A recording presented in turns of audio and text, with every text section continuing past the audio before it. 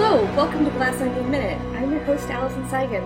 My guest today is Kenny Madison. This is minute number 80, which is going to be from 1 hour and 19 minutes all the way through 1 hour, 19 minutes, and 59 seconds. How are you doing, Kenny? Okay, I tripped up a little bit there, but I got through most of it. I'm proud of myself. I'd say that's a flawless victory. I think Excellent. You nailed it. I was trying really hard there, so I appreciate that. Thank you. It gives a good shape of show for the entire week. What the audience is kind of invested in. Is she gonna make it? Am I gonna do it? Yeah. I did it, and it felt great to get that done. So excellent. So we're starting out this minute where they're still on the at the hotel restaurant, and I've got breaking news for this week that I think I found the hotel that they were at. Amazing. And amazing.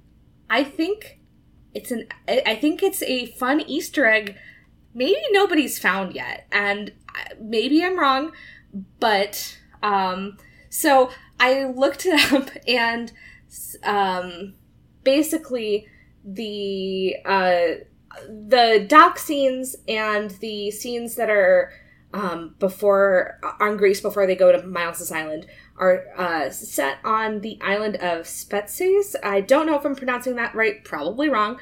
But so then I started looking up hotel restaurants, and I found one that looks very similar at a hotel called Poseidon.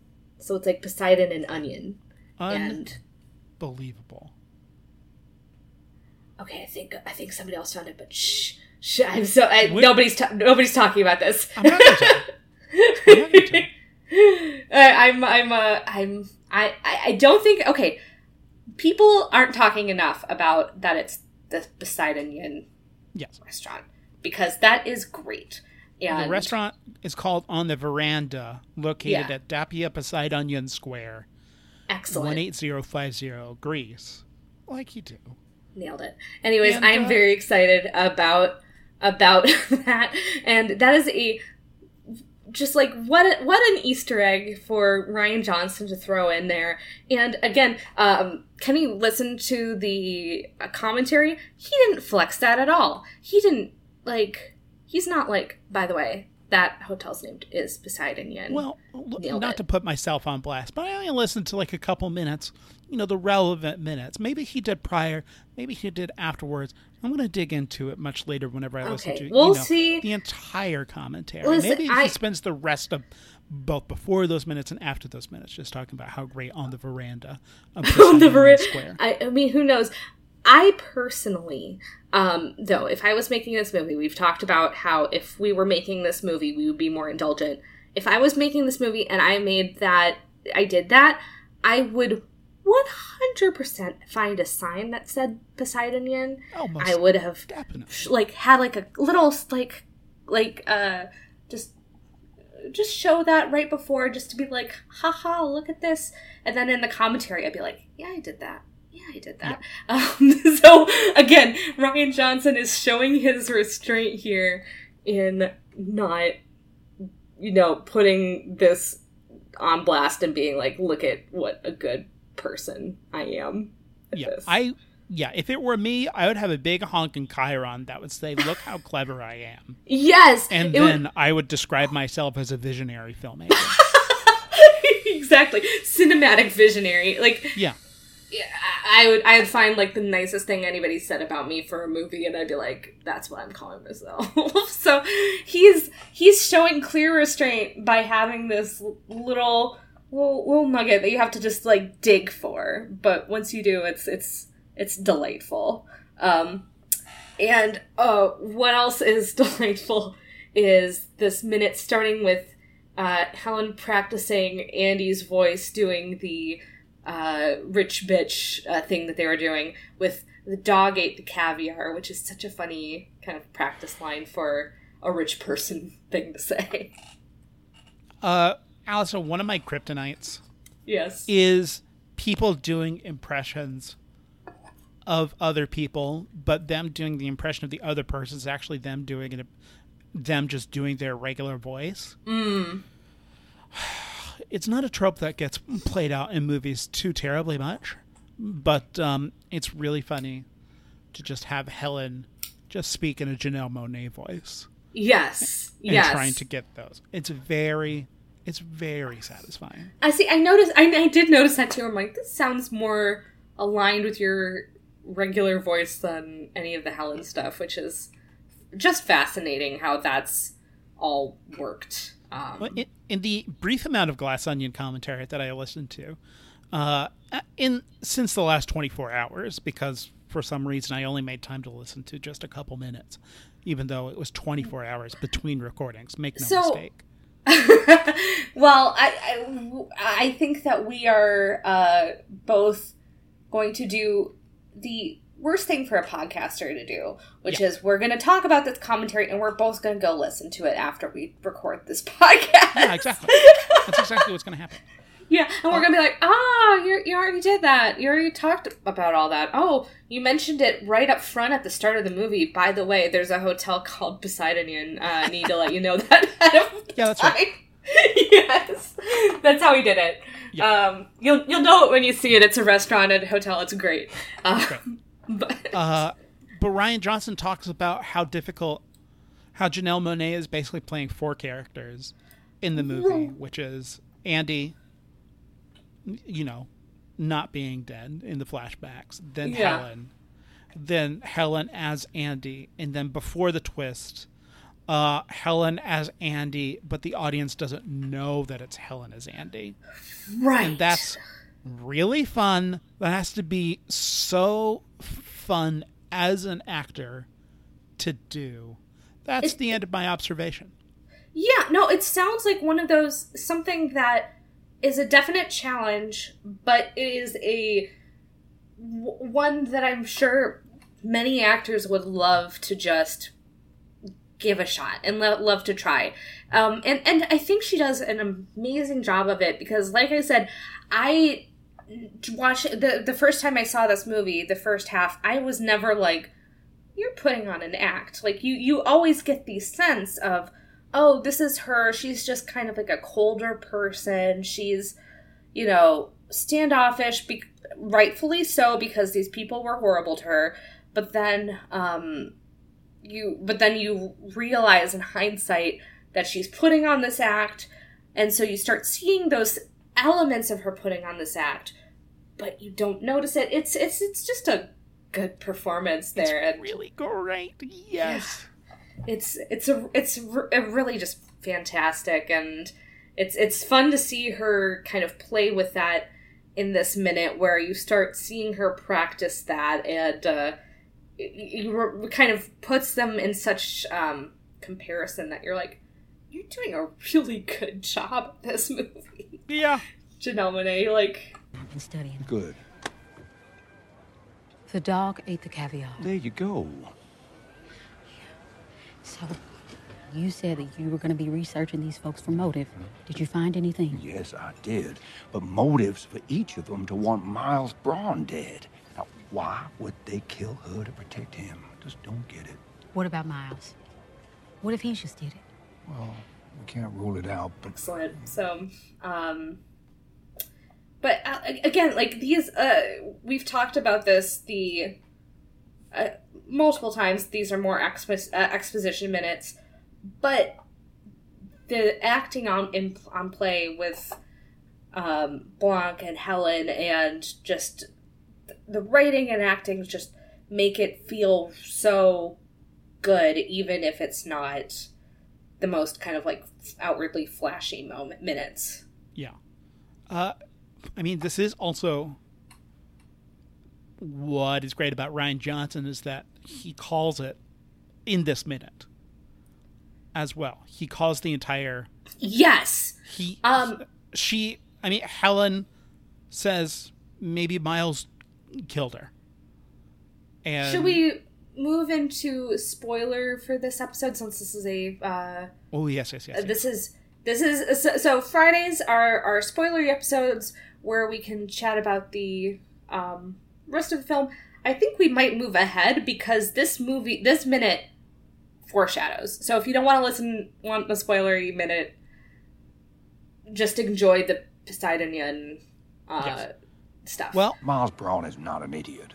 To risk committing murder after a very public court case, with the possibility of that email of Andy's coming to light, would be an exceedingly stupid thing to do, especially if someone was willing to do it for him. Now, come on, walk me through these journals. Okay. About 10 years ago, before they all hit it big, they used to hang together at this bar. And Miles was leader of the pack. No, Andy was. They were all friends with Andy. Bertie was a washed-up model. Duke was a nerd doing video game tournaments. And also, because we do get we start the flashback to the Glass Onion as well in this minute. Yes? And then we get we see everybody as washed-up 30-somethings. Which, I can't relate to that. That's not relatable. No, but it's an interest. This is right at the start of where you're kind of putting together who these people really are, rather than the person they want you to think they are. Yes. Because Andy calls it right away of, what if it was Miles? And then Blanc goes, Miles Braun is not an idiot. And you go, ooh, having watched the rest of the movie, he's an idiot. But his whole thing is not presenting himself as this, like, tech visionary, when he's just dumb. And Andy... And he goes like, oh, he'd have to be very stupid to kill Andy after a public court case and the media attention, especially if somebody was willing to do it for him. And that's true. But he is. And it's you're basically getting, without us knowing, putting the answer right in front of you of he killed her because he's really stupid and chose to take it out on her after this court case. And that goes back to Helen's superpower from literally the beginning of the movie, and goes to, as they say earlier in the movie, the reality distortion field that Miles is able to affect, where Miles is just able to make things happen because he pretends, or because he's a con man, basically. Meanwhile, Helen, everyone else plays Miles's puzzle box that isn't really Miles's, but but everyone else plays the rules. Meanwhile, Helen just takes a hammer to it. Just takes it, and gets to the answer much faster than everybody else, because they're all jumping through these hoops and going through all this, and Helen takes a hammer to it, figures it out right away. It is a really interesting.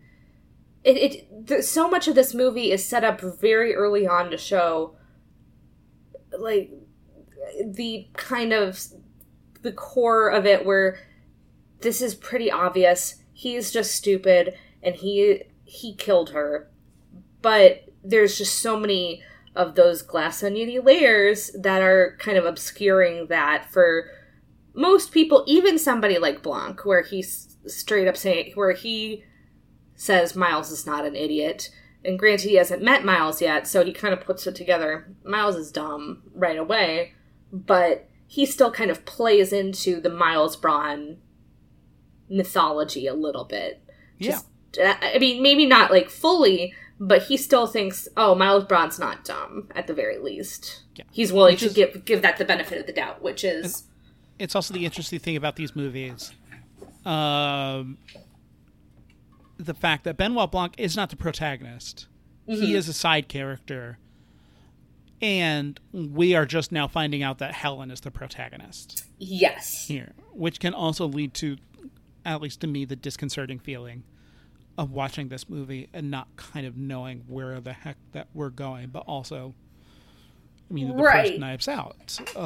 Anna de Armas's character is the protagonist, and Benoit Blanc while being the world's greatest detective, isn't necessarily on point on everything. He's not perfect.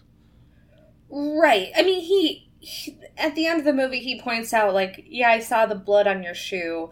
I kind of put two and two together. But how much of it did he really have together before? Yeah. You know, putting things together. And he's willing to go places that other people aren't going to, but he still maybe comes from that place of kind of privilege and willing to accept the kind of natural order for a minute. Like, he's able to leave that really quickly, but here he's going, oh, Miles isn't stupid, and this is kind of how it is. But then he sees it within his own eyes, and he goes, wait a minute, that's not the case at all. But yeah, that's yeah, exactly it. Yes. Yeah, so it's very cool, and it's an interesting minute to watch in retrospect, because you have him go like, oh, Miles Bron isn't dumb, and you're like, yeah, no, like, he is. Oh boy, that's the one thing we've learned, that we learn very noticeably from Blanc at the end of the movie. He goes, no, he's just dumb, and you're like, yeah, that's very good though. Yeah, but we just buy it because yeah, he looks like Edward Norton and he talks like Edward Norton. Yeah, and he talks with business ease. Yeah, well, I mean, I feel like it started. I mean, this movie came out in kind of a perfect time, as the kind of concept of this tech genius is starting to unravel. But for so long, so many people are just willing to go by, like, yep, this person's a genius and created everything and did everything perfectly and is a genius. When it's like, oh, that's not how it is. They're just mean people that think they don't have to play by the rules, right? And are able to hold, I don't know, basically blackmail everyone, and is able to kind of create a circle around them because of power, because they want something from him and he wants something from them, and they just refuse to play by the rules, as opposed to, I guess, the rest of society. Right. Like, maybe not necessarily playing by the rules, but playing by, I don't know, having moral scruples. Right. Well, they're able to, I mean, as we've seen, like, use these kind of tactics to prop each other up in artificial ways that they don't necessarily deserve, but they're able to kind of use each other as to give themselves legitimacy. Like, I'm sure that he goes like that. Duke is like, oh, my good friend Miles Bron, you know, and use that. But then also Miles is propping up Clear with funding her thing, but then also there's the political aspect. So it's really just how all of these wealthy people kind of feed into each other. Yes. Yeah. Bad. That's what I think of that. Yeah, no, it's not good. It's very not good, but it's very accurate, and I think does a good job in the overall movie's goal to take on these institutions, basically. Yeah. So it's very cathartic to see, to see them getting their comeuppance. Yeah, and to burn the Mona Lisa. Yeah, because this is what it takes to destroy someone like this. Right. Well, I mean, it's like, I don't know how much more there even could be. I mean, could he have you know, they have taken him down without it. It's hard to say. There is a really good level of catharsis of, seeing the glass onion explode at the end, and then the ending of Knives Out, the My House, My Rules, My Coffee mug, which is so sad. It's such a good callback. It's so, because it's like, oh, haha, this is kind of a funny, cheesy mug, and then it just shows the shift of power. It's so good. Yeah. It's so good. But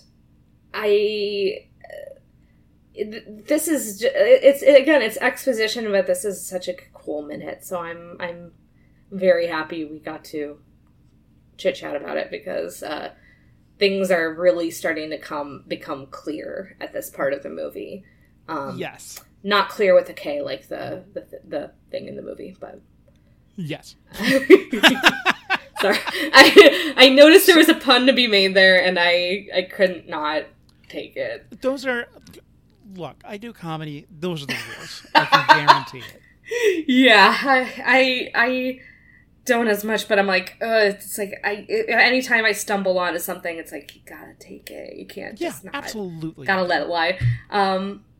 But it's so you start seeing more about the plan, and then you also end the minute with who they really are, where Birdie's washed up model, Duke is apparently at video game tournaments and not doing much else, and start to see the kind of them coalesce together, initially with Andy as the ringleader rather than Miles. So it's which is an interesting thing, and how that ended up, and kind of using his image as the kind of tech billionaire to kind of propel somebody who's not necessarily, fit for that kind of a role, if anybody is. I would be remiss, because we do meet past Miles. Yeah. In the Glass Onion bar. And I've got this article from Insider pulled up.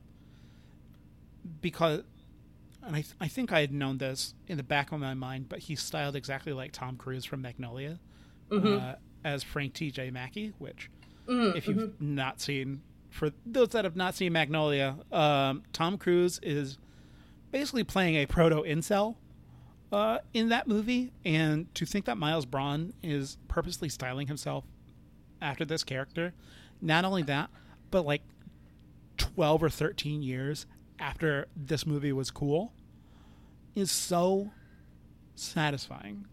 It's so satisfying at just how full of himself Miles Braun is. Kudos. Great joke. Satisfying joke.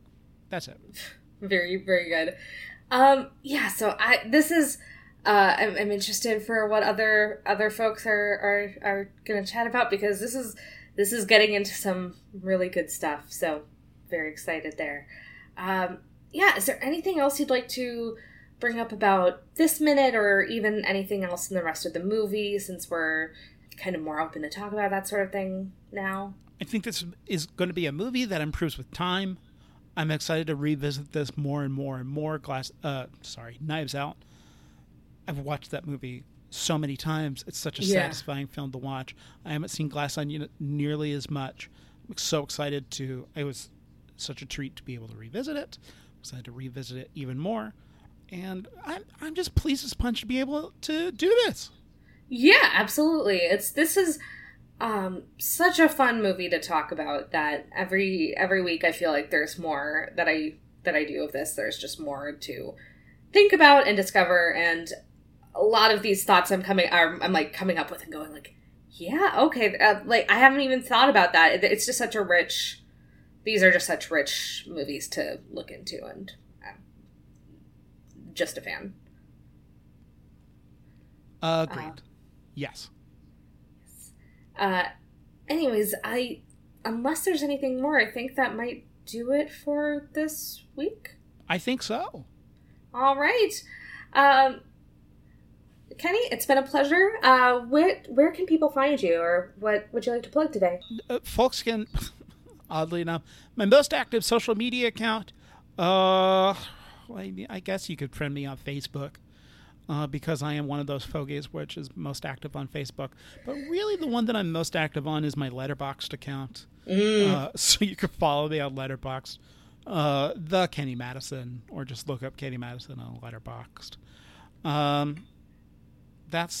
And then, listen to the other episodes earlier this week to find all of the places that I'm doing stuff, because at least from the 4 different plugs that I was able to get this week, I'm a busy boy.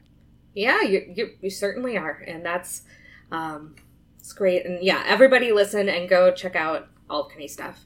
And you can find this podcast at Glass Onion Min on Twitter. And please rate, review, subscribe, all that good stuff wherever you listen to podcasts. You can find my podcast at Gaming Fix, that's FYX, on any socials or any podcatcher. If you just want a fun, kind of pretty casual video game podcast. And you can also find my reviews as Allison Saigon on Nintendo World Report. So that's a new thing for me, and check that out. Amazing. All right. Well, I think that's going to do that for this week, and thank you for being here. Hey, thank you.